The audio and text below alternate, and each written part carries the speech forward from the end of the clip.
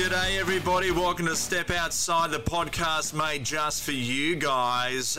We come live, well we're not live, we're actually recording live, but yes we are recording live. Hey, today I've got a really good guy that I wanted to introduce you guys to. His name is Peter Johnston, and that is not without a T in Johnson, a fantastic fellow. Now this bloke, he is more commonly known as PJ, affectionately known. His extensive fishing background, having been a commercial trap and line fisher for a decade, as well as an avid comp fisher. PJ is a past president of the New South Wales Fishing Clubs Association and has several state and AAA championships, as well as numerous club and district championships to his name. Now, for the past 28 years, he has been co-host of High Tide, a radio fishing show on the 2SM network out of Sydney, and a regular presenter at the Sydney International Boat Show, and also is the proud ambassador for Alvey Reels. We're going to give PJ a buzz now, and hopefully he can pick up, and we'll be able to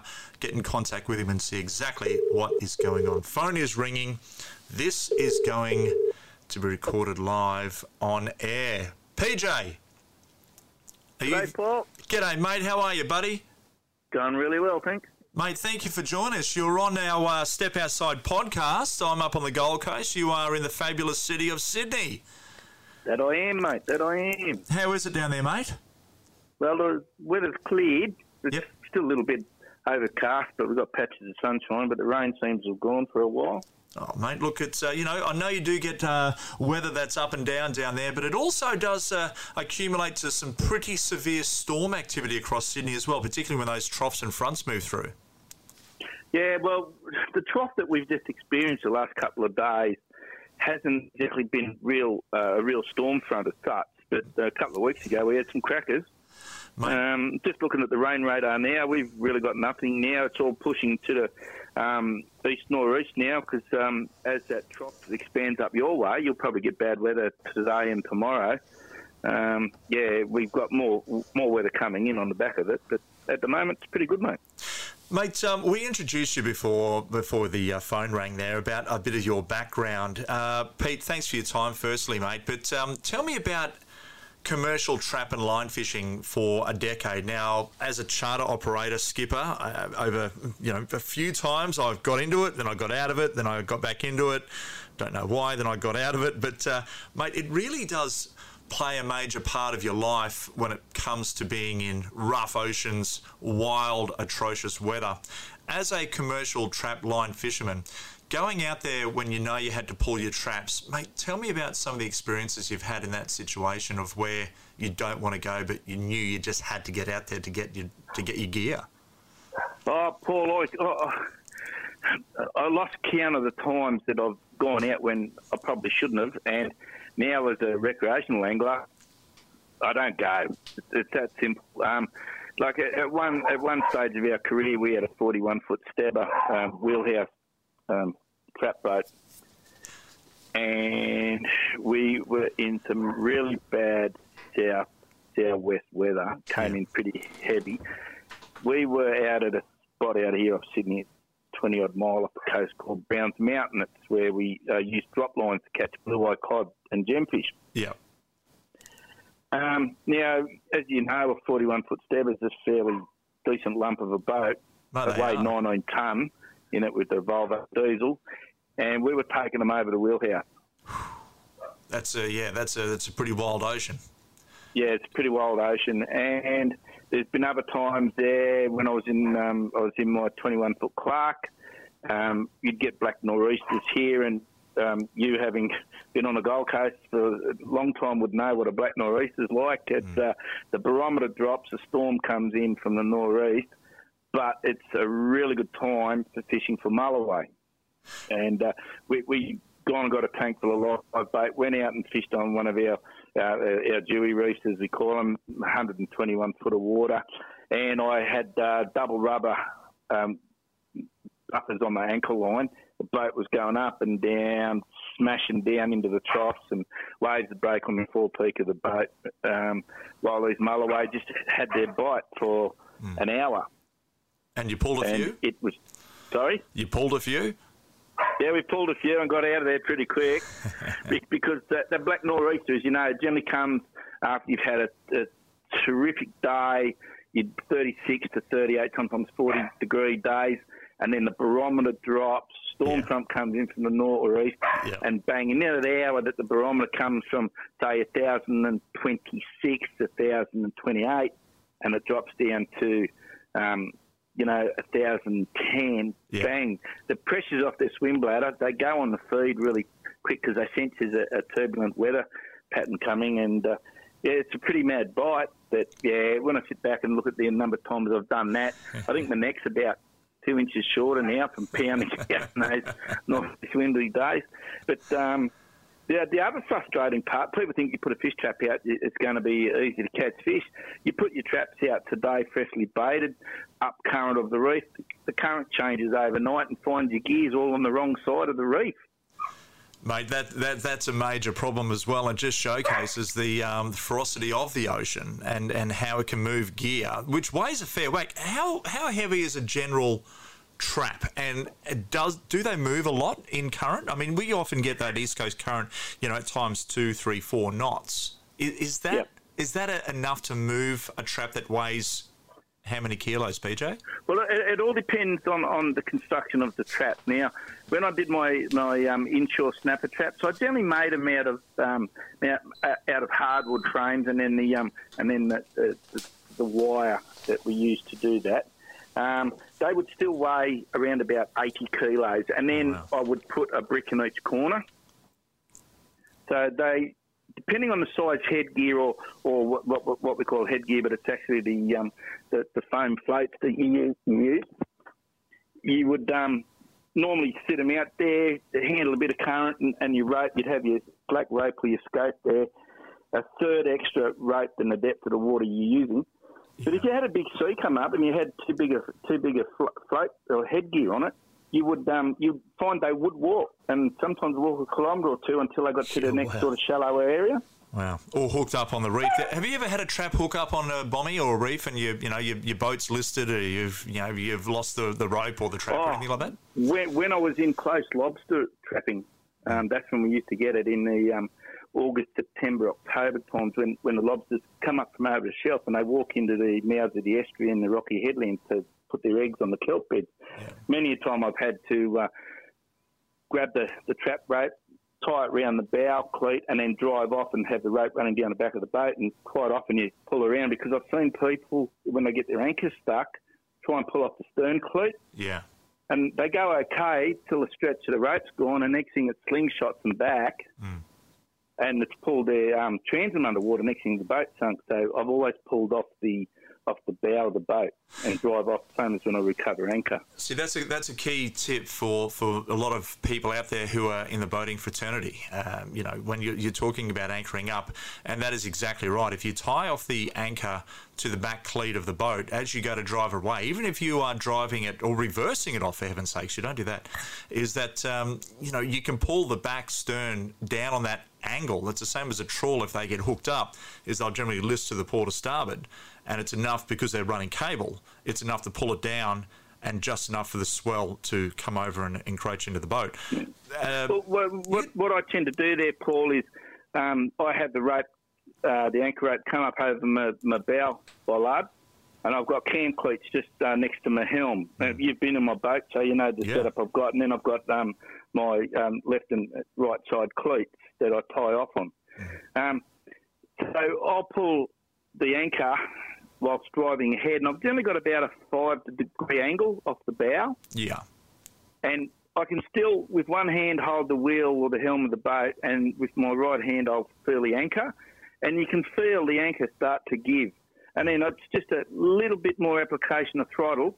And because I've got a float buoy on a ring on my ankle line, I keep driving. Once the anchor's released, I can feel the chain. And when the chain hits the float buoy ring, you'll just feel it knock it a couple of times till it hits the stock of the anchor. And then you turn around and you're retrieving slack rope. You don't have to pull in the weight of the anchor and the chain. Mate, but the main thing is you have that 5-degree angle, because why that angle is important is if it doesn't come off the bottom, you'll feel the boat start to tighten, and then it will automatically pull the bow of the boat around, so you don't sink. But you've got to back the power off as soon as you feel the nose come around. Mate, I mean, there's some great tips there for people who are wanting to anchor up, and if they're a little bit hesitant about anchoring up on a reef, and even if there is some swell pushing through, as to how to properly do it. And that's a great tip there, mate, is always go off the bow. And you got to think about it. If you drop your anchor down, is don't just throw it over the bow and just let it hit the deck and hope for the best, because you are trying to get onto that bunch of fish schooling up around a pinnacle or a bit of gravel or whatever, is to keep the bow of the boat into the wind. That's an important part of the whole process, and then hold the rope in your hand out the side of your vessel if you can, or have someone at the bow. And as soon as you feel that little bit of a grab, isn't that right, Pete? Like every now and then you just feel that bite of the anchor hitting a bit of rock, let out some rope, and try and get it hooked. Slap rope. Yep. Yeah, absolutely. Because I've seen people drop it and tie off, and they don't have enough angle for the anchor to bite in. Now, with reef picks, you can use a 4-pronger. Some people use 5 prongs. Some people use the Mooloolaba pick, which is just four blades on the pipe stock. You know, they're quite a good anchor up in really reefy areas like you guys have off the sunny coast and further up. Mooloolaba picks don't tend to get used down here in the Sydney region, although I did use one on my 21-footer there for a long time. But nowadays I just use a reef pick that's made out of 12 mil bar. That's for the prongs, and you keep your prongs short. Don't make them long, because if they're long, they're springy and they actually won't bite in. They might be easier to straighten if you do get jammed, but they're a lot harder to bite in, and they will bounce and drag. Mate, how much rope should you take out onto your vessel with you if you're going out to, say you're fishing 50 fathoms of water, which is around 300 feet. Okay, so 6 feet to a fathom, obviously. So, mate, if we're talking 300 feet of water, how much rope should you let out in 300 feet of water? Well, I've got 500 metres of silver rope in my boat. Yep. That's just when I bought it in that size. Yeah. But normally, for every foot of water, you want 18 inches of rope. What's that, a foot and a half? So for every 12 inches, so you halve it again, because it's what you call your scope. Depending on current, of course, and wind, sometimes too much rope's a problem, but where you're anchoring determines how much rope out to, because sometimes the reef will go from the sand to the firmer substrate before you get into the hard reef. So you might need a lot more rope out in only 100 foot of water than what you actually might need in 150 foot of water, because you may have to reach back a lot. Right. I very rarely anchor up in water over 50 fathoms. Very rarely do I anchor in 50 fathoms of water now, because most of the fishing here in Sydney is inshore close fishing, but I still regularly anchor in 200 foot of water. Yep. Mate, when you are fishing in shallow grounds, and there's a lot of people out there, I mean, the marine industry during this pandemic that's going on, thank goodness we're not over in the European states or America, but, mate, here in Australia, the marine industry and travel industry within the country itself, caravanning, motoring and boating, is through the roof. So there's a lot of new people out there in that boating fraternity who have bought their first 4 metre, 5 metre, 6 metre, and of course larger boats, who really wanted to understand is where the fish are. Because if you're talking Sydney, you're talking off, Port Phillip Bay, or maybe anywhere really, or even the Gold Coast. But I'll use the Gold Coast as an example. We've got more than 270,000 registered boats within a 100 kilometre radius. Therefore, if you look at that, it's the highest amount of registered boats per capita in the Southern Hemisphere.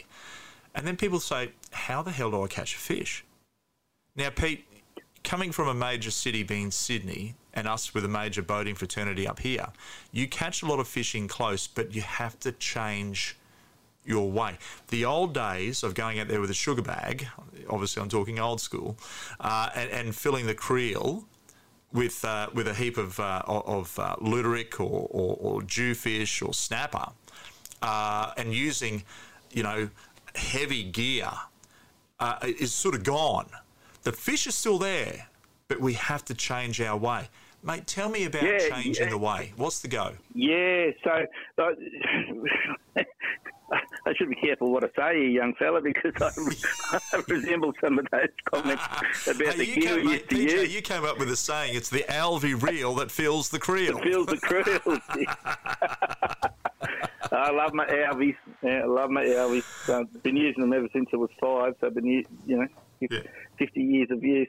The thing with fishing, and look, Paul, I don't care whether you be off the sunny coast or they're out at the 9 Mile out off the Tweed or down off Woolwye or in Port Lincoln in South Australia. Fish need 2 things. They need food and they need shelter. Correct.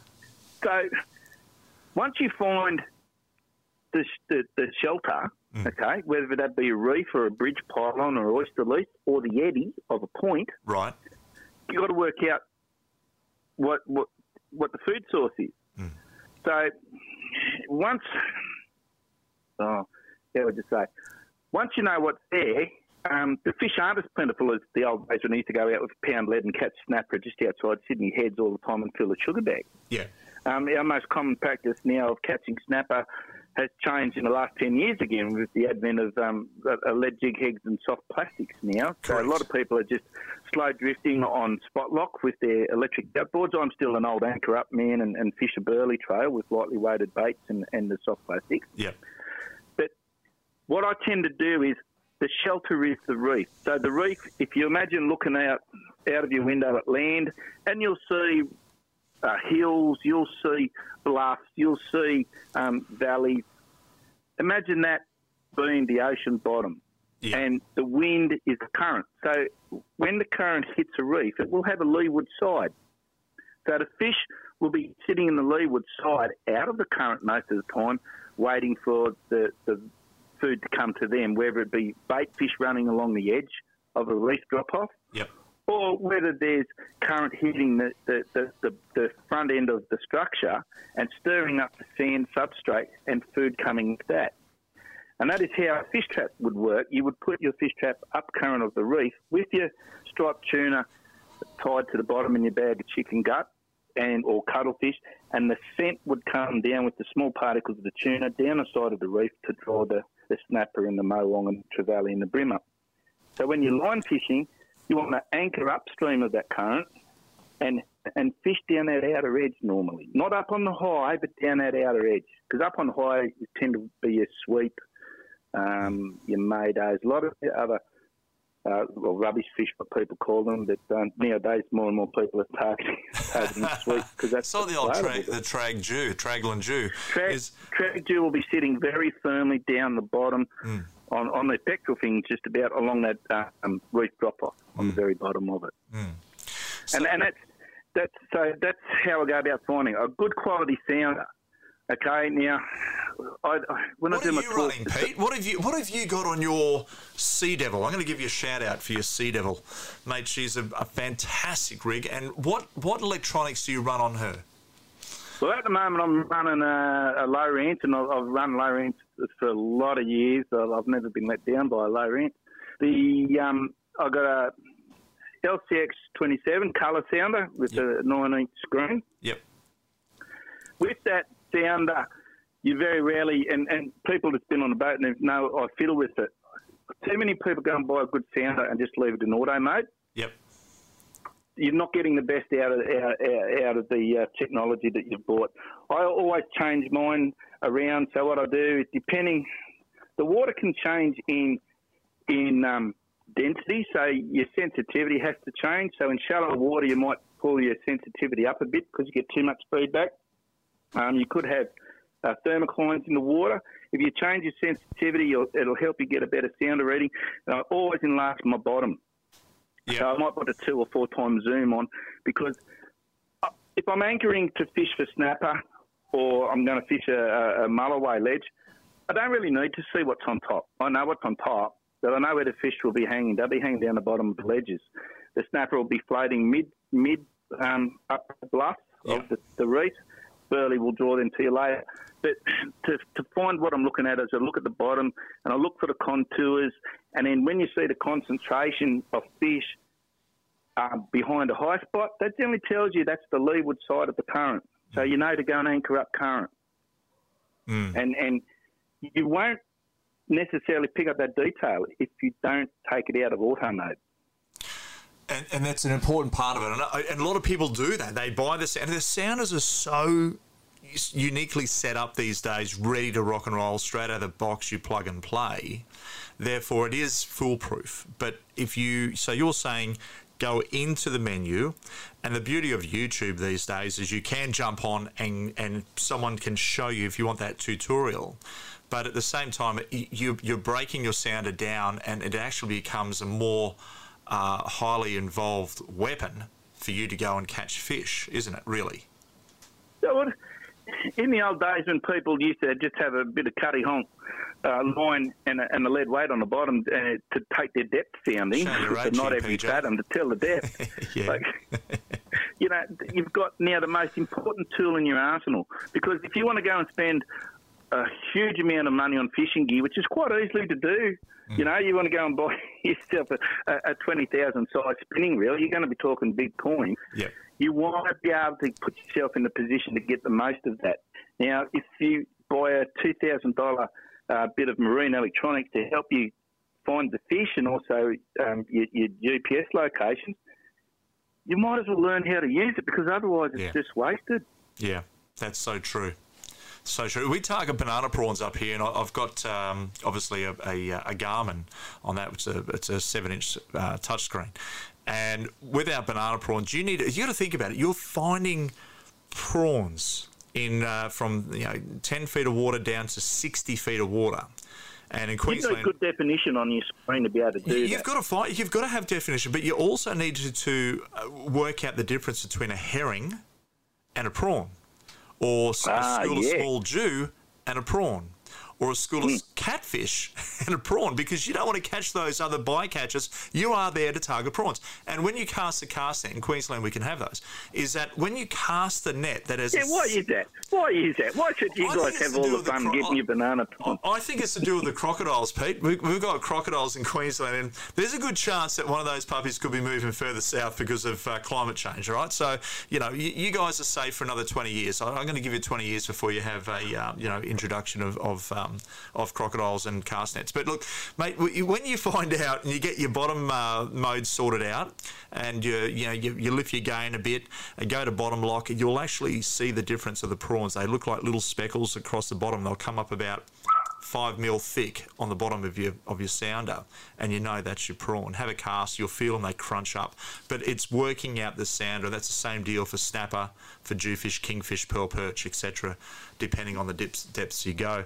Mate, tell me about your AAA championships. That's led you to become, obviously, president of the New South Wales Fishing Clubs Association. You've got plenty of state records in that. Mate, has the fishing changed a lot since the days when we could go out there and target a lot of different species? Well, we're going back 30 years, back when I was the president of New South Wales Fishing Clubs Association, and I think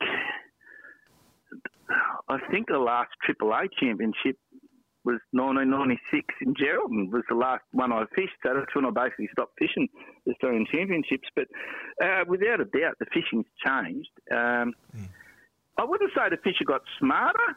I'd just say that because they're not as plentiful, that we have to work harder for them. And, some stocks have been hammered, and other stocks haven't really. Like Bream and Ludwig stocks haven't changed. The biomasses haven't changed at all here in New South Wales or southern Queensland, that scientists can tell. But even though you guys have river traps for bream, the stocks are still plentiful.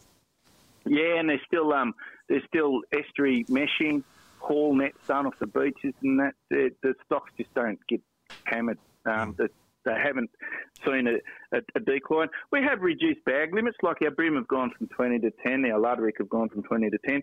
But I think what's getting now is, and we could digress into another line later on, but bag limits and legal sizes most effective management tool of any fishery. Correct. And then couple that with closures, because for 20 years we're out there putting the floaters out, catching our 7 and 8 kilo snapper, and we sit there, great catch of fish. hang on, every time we go to those fish, they're full of milk sacs and full of eggs. Hang on, Pete. What you're actually doing is you're targeting a spawning migration. If I keep doing that, I won't have the fish in the... So we stop targeting the spawning run. Yep.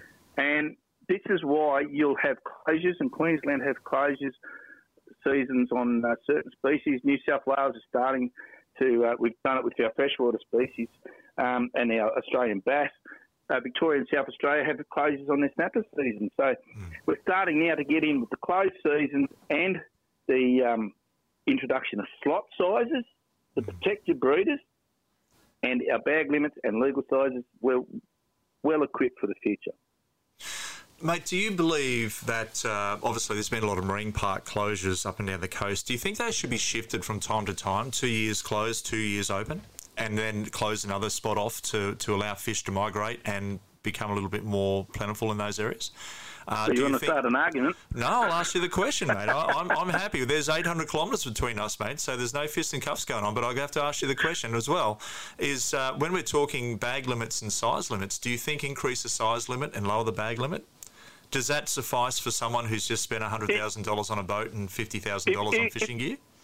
If the proper science supports it, I'm all for it. But unfortunately, we've been thrust into the day of lazy management to appease green groups and ecological groups with lines on the map.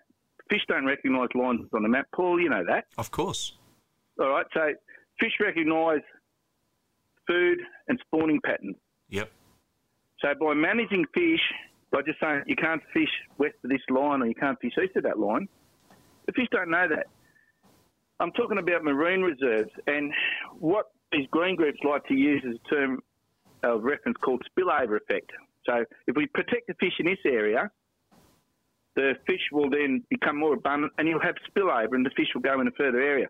But in a marine park up in Maitland Bay, Budai Nature Reserve, it's been a marine park for 30, 35, 36 years, and the fishing has not improved either side of it.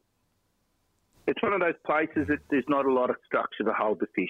Goes back to my earlier comment, fish need two things, food and structure. If it's not there, it's not going to hold them. So let's forget about the fake science of marine and concentrate on our sizes, our bag limits, our seasonal closures. That is far more effective. University studies, the University of British Columbia and one of the University of Tasmania, they've come out and said, look, you've got the best management tools, you've got bag limits, you've got slot sizes, you've got closed seasons. So I'm happy to run with that.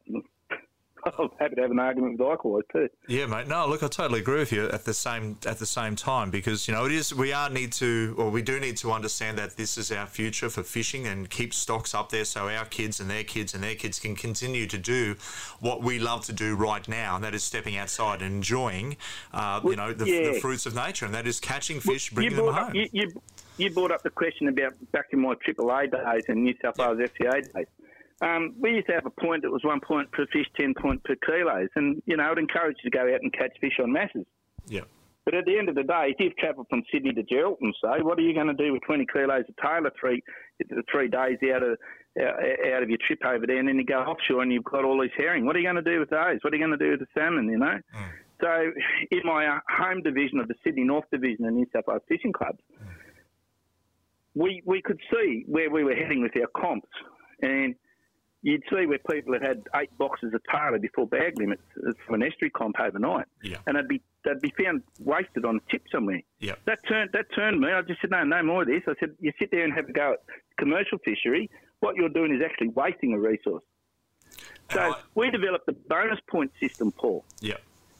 So sand whiting will work 22 points a kilo. Brim was 17. Flathead were 11 points. Snapper was 17.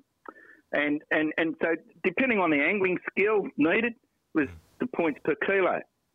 And then we got bonus points. So if you got 2 species, you got given 5 bonus points. If you got 3 species, you got 10, and so on. So if you managed to go out and got 15 species, you had a bonus of 525 points. Yeah, wow. Yeah. All right, so 11 points a kilo. Yep. That's 10.5 kilos worth of blackfish or something like that. Yeah, that's right. You got to get 50 kilos to get that 500 points. Where if you catch 15 different species, you're instantly up there, and you've probably, the fish could be anywhere from half a kilo to a kilo in weight size. Now, exactly right. Now, let's go one step further. Think of the skills. You think of 15 species, estuary species, and think of the skills needed to go from catching a bream to a whiting to a flathead to a leather jacket to a mullet to garfish to luteric, and then start chasing a few other estuarine species. It's the Matty Hayden of cricket, mate. It's an all-rounder. I love it. All-rounder, yep. And this is why now I always have a plan B in my boat, so to speak. Because we go fishing, and you were talking there earlier about all these people are now buying boats because of COVID. Yeah. We now know that there's, in New South Wales alone, 40% increase in new boating licences. There's struggles at the boat ramp every day. More people out fishing. So there's going to be pressure on the stocks that we have. But don't be upset if you don't get your target species. There's always something else out there to catch, and it's a matter of just changing your direction or your approach to what you want to catch on the day. PJ, I'm going to wrap it up there, mate, because I know you're coming back with me next week, because I do want to talk about your plan A, plan B, plan C, because if you go out there on your boat that you've got, or even just off the bank, you don't need a boat, but if you go off the bank, wherever you are, you're going to wet a line, and if it doesn't happen, you've got to have a plan B/plan C up your sleeve to target another particular species, or maybe change from a soft plastic to a hard body or to a bait. That I'd love to talk to you on our next edition of our Step Outside podcast next week. Hey, PJ, mate, thank you for your time, my friend. That's PJ, everybody. Peter Johnson there from his home in Sydney. And, of course, he is a past president of New South Wales Fishing Clubs Association. He holds a bunch of state AAA championships as well as numerous club and district championships to his name. And this guy, he is an ambassador to LV, Sydney boat shows. He's everywhere, okay? So this guy, he is a true testament of an absolute complete angler. Hey, that's it for today's episode of Step Outside Podcast. Thanks for listening. Love to talk to you guys all next week. And, of course, until then, stay safe, happy fishing. Au revoir.